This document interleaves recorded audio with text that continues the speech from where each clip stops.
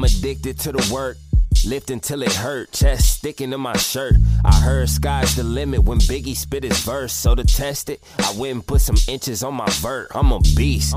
Iron Mike when it's fight or flight. Going for it, I could die tonight. You need my advice, then subscribe to the podcast. Plenty time left. All I need is you to listen with a winner's mindset. Yeah. All I need you to do is listen with a winner's mindset. Welcome to the Winner's Mindset Podcast. Today, I want to get right into it. This will be short. This will be sweet. This message is to all my entrepreneurs out there, my gym owners out there, my personal trainers out there, anybody that's in this fitness industry out there. That's what this message is for.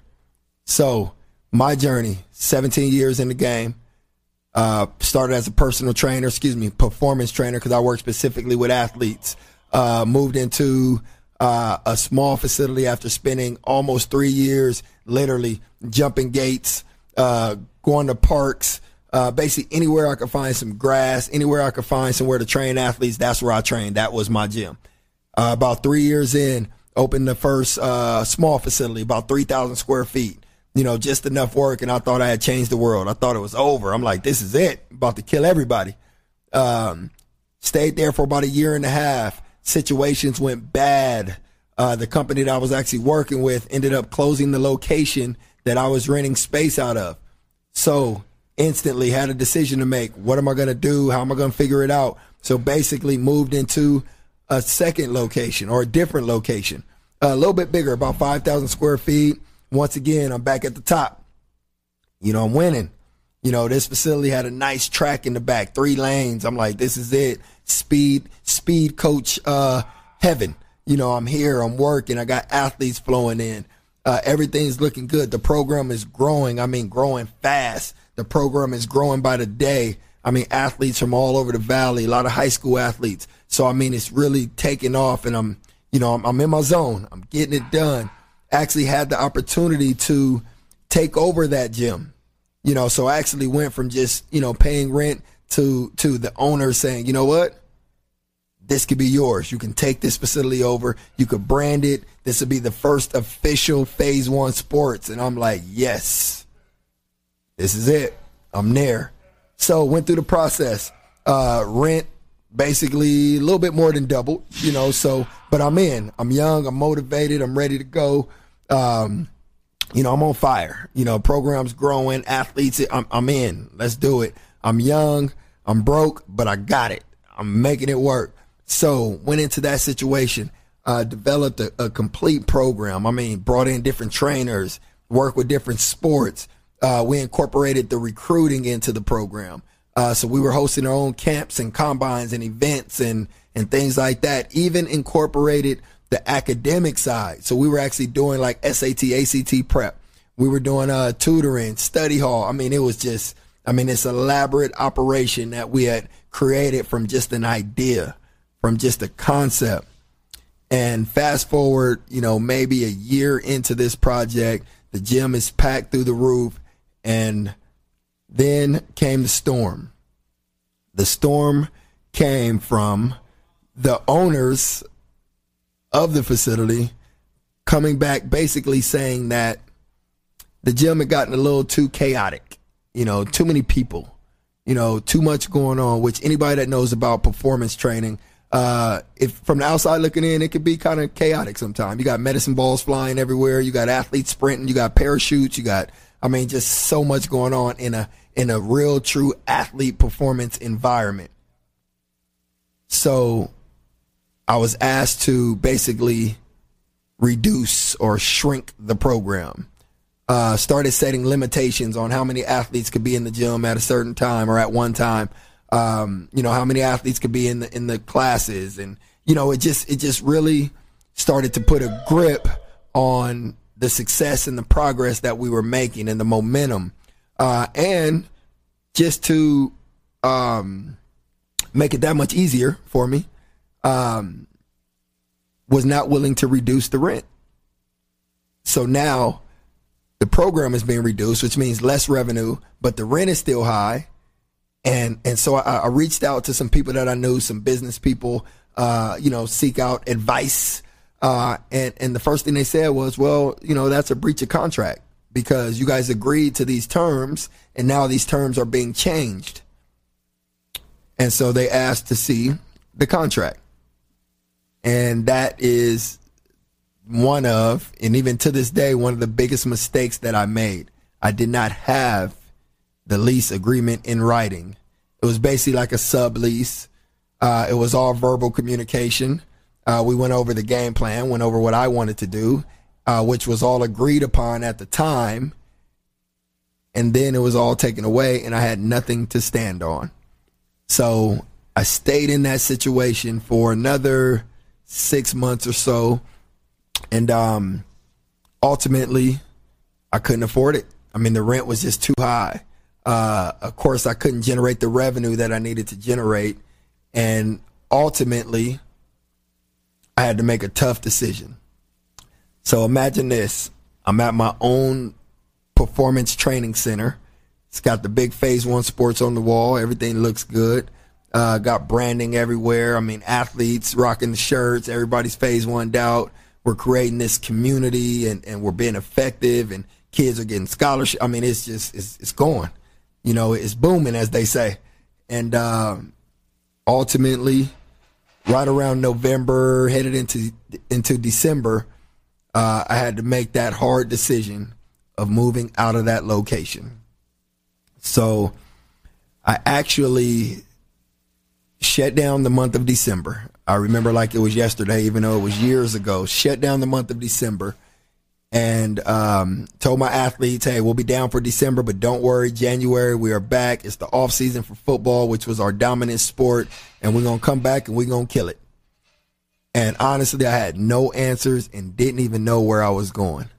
And I remember the day that I turned in my key and I was asked, well, what are you going to do? And the only answer I had was, I'll figure it out. And that's exactly what I did. So I actually went to the Las Vegas Athletic Club, which if you're not familiar with Las Vegas, you have, no clue of what the LVAC is, the Las Vegas Athletic Club. Let me help you out. It's basically our version of like a 24-hour fitness. So basically a commercial gym, huge, 50,000 square foot facility with everything in it. But it's a commercial facility. You got a $19 membership. You got thousands of people in and out every day. You got the packed parking lot. Not the ideal place for athlete performance training. Anybody that does athlete performance training, right off the top, it just does not work in commercial gyms. It just doesn't work. So very complicated. I remember literally getting written up so many times for, let me see, a couple big ones. I would get written up for dominating space because, in athlete performance, you're doing a lot of plyos or you might do some supersets, some combos. So you might take up two machines and a lane. And other trainers would complain and basically be like, he's dominating the space and we can't use it and, all this kind of stuff. And it's like, man, come on, seriously. You see what I'm doing. You see what I'm trying to create. But it wasn't the right environment for me. I remember one time even the manager telling me that my athletes can't sprint around the track. It's an indoor track. I get it. And he said it was a safety hazard. And I'm like, but it's a track. We want to sprint. It's not my fault that these are young athletes and they're fast and they're strong. But I understand where it was coming from. You got 75-year-old walking around this track, and then you got a 16-year-old kid come flying by at 100 miles per hour. I get it. It's like putting a bunch of race cars in the slow lane. So I understood it, but I just tried to make it work.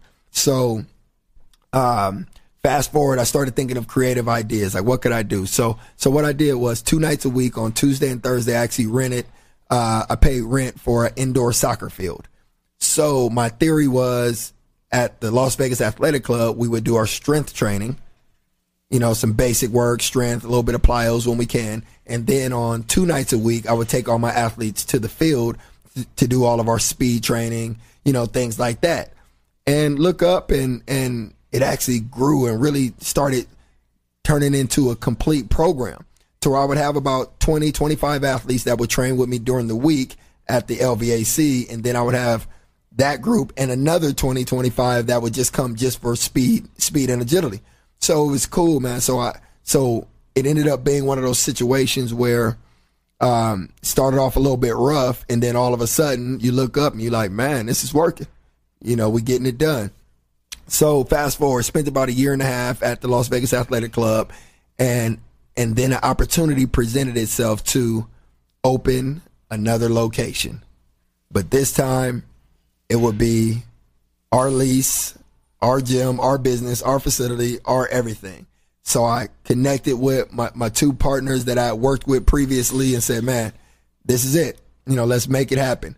So we ended up opening up right about 10,000 square foot facility right here in Las Vegas, indoor turf. I mean, we had the full-size boxing ring. I mean, the strength training area. I mean, we had it dialed in, man, just beautiful. It was kind of a dungeon feel, but it was dope. It was ours. And we killed it, man. We took it to the next level.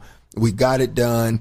The first couple years were very, very, very difficult because I didn't really have a grip on the financial side of it. When you start getting into business, it's very important that you run the numbers. Men lie, women lie, numbers don't. And I had the baseline numbers easy. Hey, this many athletes pay this much a month. The rent's this. Here's the overhead. Do some quick math. We're good. We're profitable. But in business, when you go from just being a trainer at a gym to actually owning the gym, there's so many little things that you have to factor in. You got to factor in your insurance. I mean, you got to factor in toilet paper. Like, who would have thought that you would spend that much in paper towels and toilet paper out of it? Like, things you just don't think about. So I really spent the first year and a half just really learning on the go. Stuff that I didn't experience before, stuff that I didn't have to worry about. The lease, the swamp coolers, the air condition, the cable, the Wi-Fi, just all the little things that go into making a business function. And so it was really a cool learning experience, a painful one at times because we had a lot of months that there was no money, a lot of months that, literally, gym full of athletes training, trainers making money. And as an owner, you do not get that check at the end of the month, and that was tough, but we stuck in there. We kept it going, and we actually, the first 3 years, I believe, took a loss, pretty rough. By year 4, started to figure it out. Year 5 had a very good year. By year 6, man, we had it packed. We had it rolling. We had it running. We had it going. And that's when I had the bright idea to expand one more time. So that leads us to where we are today, which is just under 20,000 square feet. So we basically doubled in size, right about 20,000 square feet. And I'm going to tell you what, we are finishing year number 3 right now as I speak. Year number 1, rough once again. And once again, I'll be honest with you, I took for granted that going from 10,000 square feet to 20, I just looked at it as, okay, cool. It's an increase, more revenue, more of the same. But in reality, man, it was a completely different learning experience once again, because now we had so many moving parts. When you're in a 20,000 square foot facility that's not driven off $20 memberships and it's driven off actually quality and performance training, you have to really perfect the model. And you have to bring in so many more pieces in order to be profitable and actually sustain the business. So year 1, terrible. Year 2, almost as terrible. And now in year 3, we're finally starting to get the grip on the whole bigger picture. And just to give you guys a little bit of description, I'm talking about now we have 8 or 9 trainers here at this location. We have cryotherapy. We have physical therapy. We have fascia stretch therapy, deep tissue. I mean, basketball court that literally, as I'm doing this podcast, there's people that are renting out the basketball court just for some pickup games. So it's really turned into more of a business structure, business model with lots of moving parts, which took me some time to get used to because it's very hard to manage all those moving parts and still stay true to the passion of performance training and actually working with athletes, because ultimately that's why I'm here. So that part of the journey has been challenging, and now we're starting to see the rewards of that journey, of that challenge. And a year and a half ago now, we even opened up a second location here in Las Vegas. Smaller location, but very functional because it's at the indoor sports park. So just a different model, but just another business opportunity, another model that we're constantly working on perfecting. So the reason that I've taken you on this journey from the start of me training in the parks and jumping gates and, getting kicked off of parks because I don't have the right permit and things like that, to where we're sitting today, which is multiple locations. The reason I took you on that is because as an entrepreneur, as a gym owner, or any business owner for that matter, appreciate the journey, because the journey is really the best part. When I sit now and I look at where we've gotten to and where we are today, and I think about that, 25, 26-year-old kid that just wanted to train athletes, and then I look at the journey of people telling me that this will never be a business. This is more of a hobby. This is more of something you should do on the weekends. And to look today in 2019, headed into 2020, and think to myself, like, I haven't had another job, or I haven't worked for someone in, 14, 15 years now. And it's amazing. And when I think about it, it's not all the up times. It's not all the times that I was making money, and it's not all those. Those aren't the times that I remember the most. It's the rough times. It's the times that I wanted to quit, thought about quitting, and then made my mind up that I wasn't going to quit, and it's no way I would ever quit. That's what I value the most. It's the journey. I remember being a young entrepreneur. Two quick things I want to share. I remember being a young entrepreneur, and the first one was I had a guy that was very successful, multimillionaire, and I was working with some athlete, or basically his kids at the end of the day. And I remember him telling me, I was telling him like some of the journey and what I've been through and been in the parks and things like that. And this was a few years back. We weren't even in this facility yet. And I remember him telling me, man, as I'm telling him the story, he's kind of smiling, and I'm kind of thinking like, man, I'm telling you how I almost went out of business, how I quit basically, or I thought about quitting, and you're smiling. And he's like, Mike, one day you'll wake up and realize that was the best part. It was that journey. It was that challenge. It was that fight.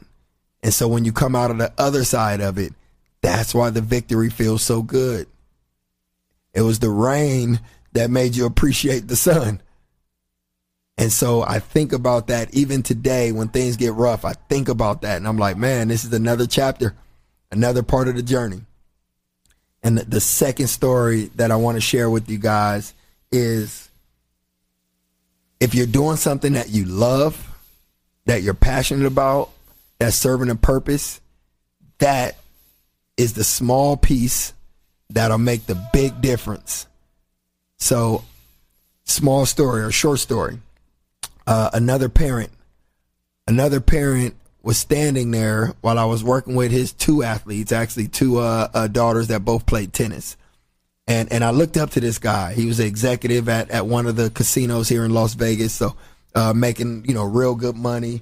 Every year he got the new, big 4-door Jaguar. And I'm like, man, I love cars. So I'm like, dude, this is crazy.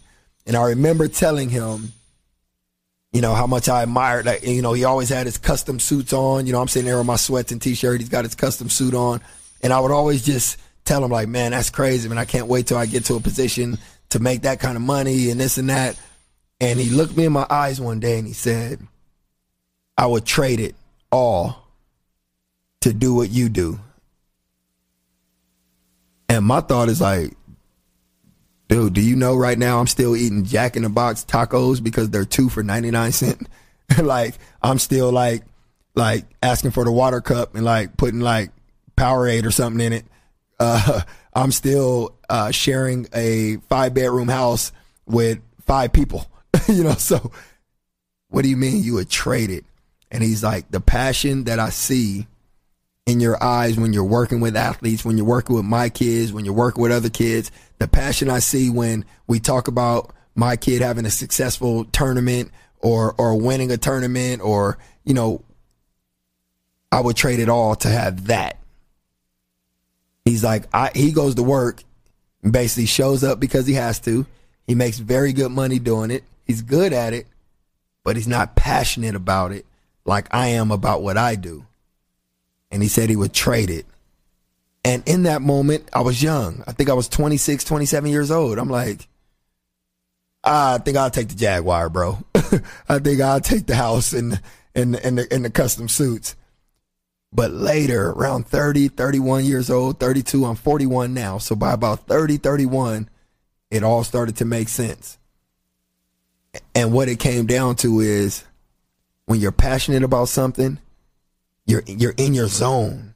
You in that moment where you just feel like no matter what, you're going to make it. You're going to figure it out. So my advice to you, my 2 things, my 2 takeaways as I get ready to close, my 2 takeaways are this. Find something that you're passionate about, something that really serves a purpose, something that's making a difference, and that's going to help fuel you. That's going to help keep you going. That's going to help those days that you really want to quit or you don't want to get out of bed. That's what's going to get you up. And my second piece is enjoy the journey. And when I say enjoy the journey, not just the good part of it, enjoy the bad part, enjoy the ups and downs, and enjoy when things go bad. And man, this is bad, but hey, it's going to get better. It can only go up from here. Hey, if you hit ground zero, guess what? It's only one way to go. So enjoy the journey. Sit back and reflect on the journey. When you get to that hard time, think back to the last situation that you didn't think you make it through, and you did. And now you're at the next one. Let that be the strength. Let that be the energy. Let that be the power that sends you forward and keeps you going on your mission, on your journey, serving your purpose, and doing it with passion. Keep it going no matter what. And at the end of the day, my journey, I wanted to share so you can see that it's not just all cool Instagram posts. It's not just the upside. There's also a downside in any business, and that's a part of the journey. So stay in it, stay in the game no matter what. Do not quit. And most importantly, every single day, wake up with the winner's mindset. Thank y'all for tuning in. Subscribe if you haven't. Share this with somebody that needs to hear it, somebody that's thinking about starting that business, somebody that's already in business, and let them know we all in it together. So let's stick together. Let's keep working. Let's keep growing. Keep moving forward. Keep serving your purpose. And keep tuning in to the Winner's Mindset. And we'll see you on the next one. It hurt, chest sticking to my shirt. I heard sky's the limit when Biggie spit his verse. So to test it, I went and put some inches on my vert. I'm a beast. Iron Mike when it's fight or flight. Going for it, I could die tonight. You need my advice, then subscribe to the podcast. Plenty time left. All I need is you to listen with a winner's mindset. Yeah.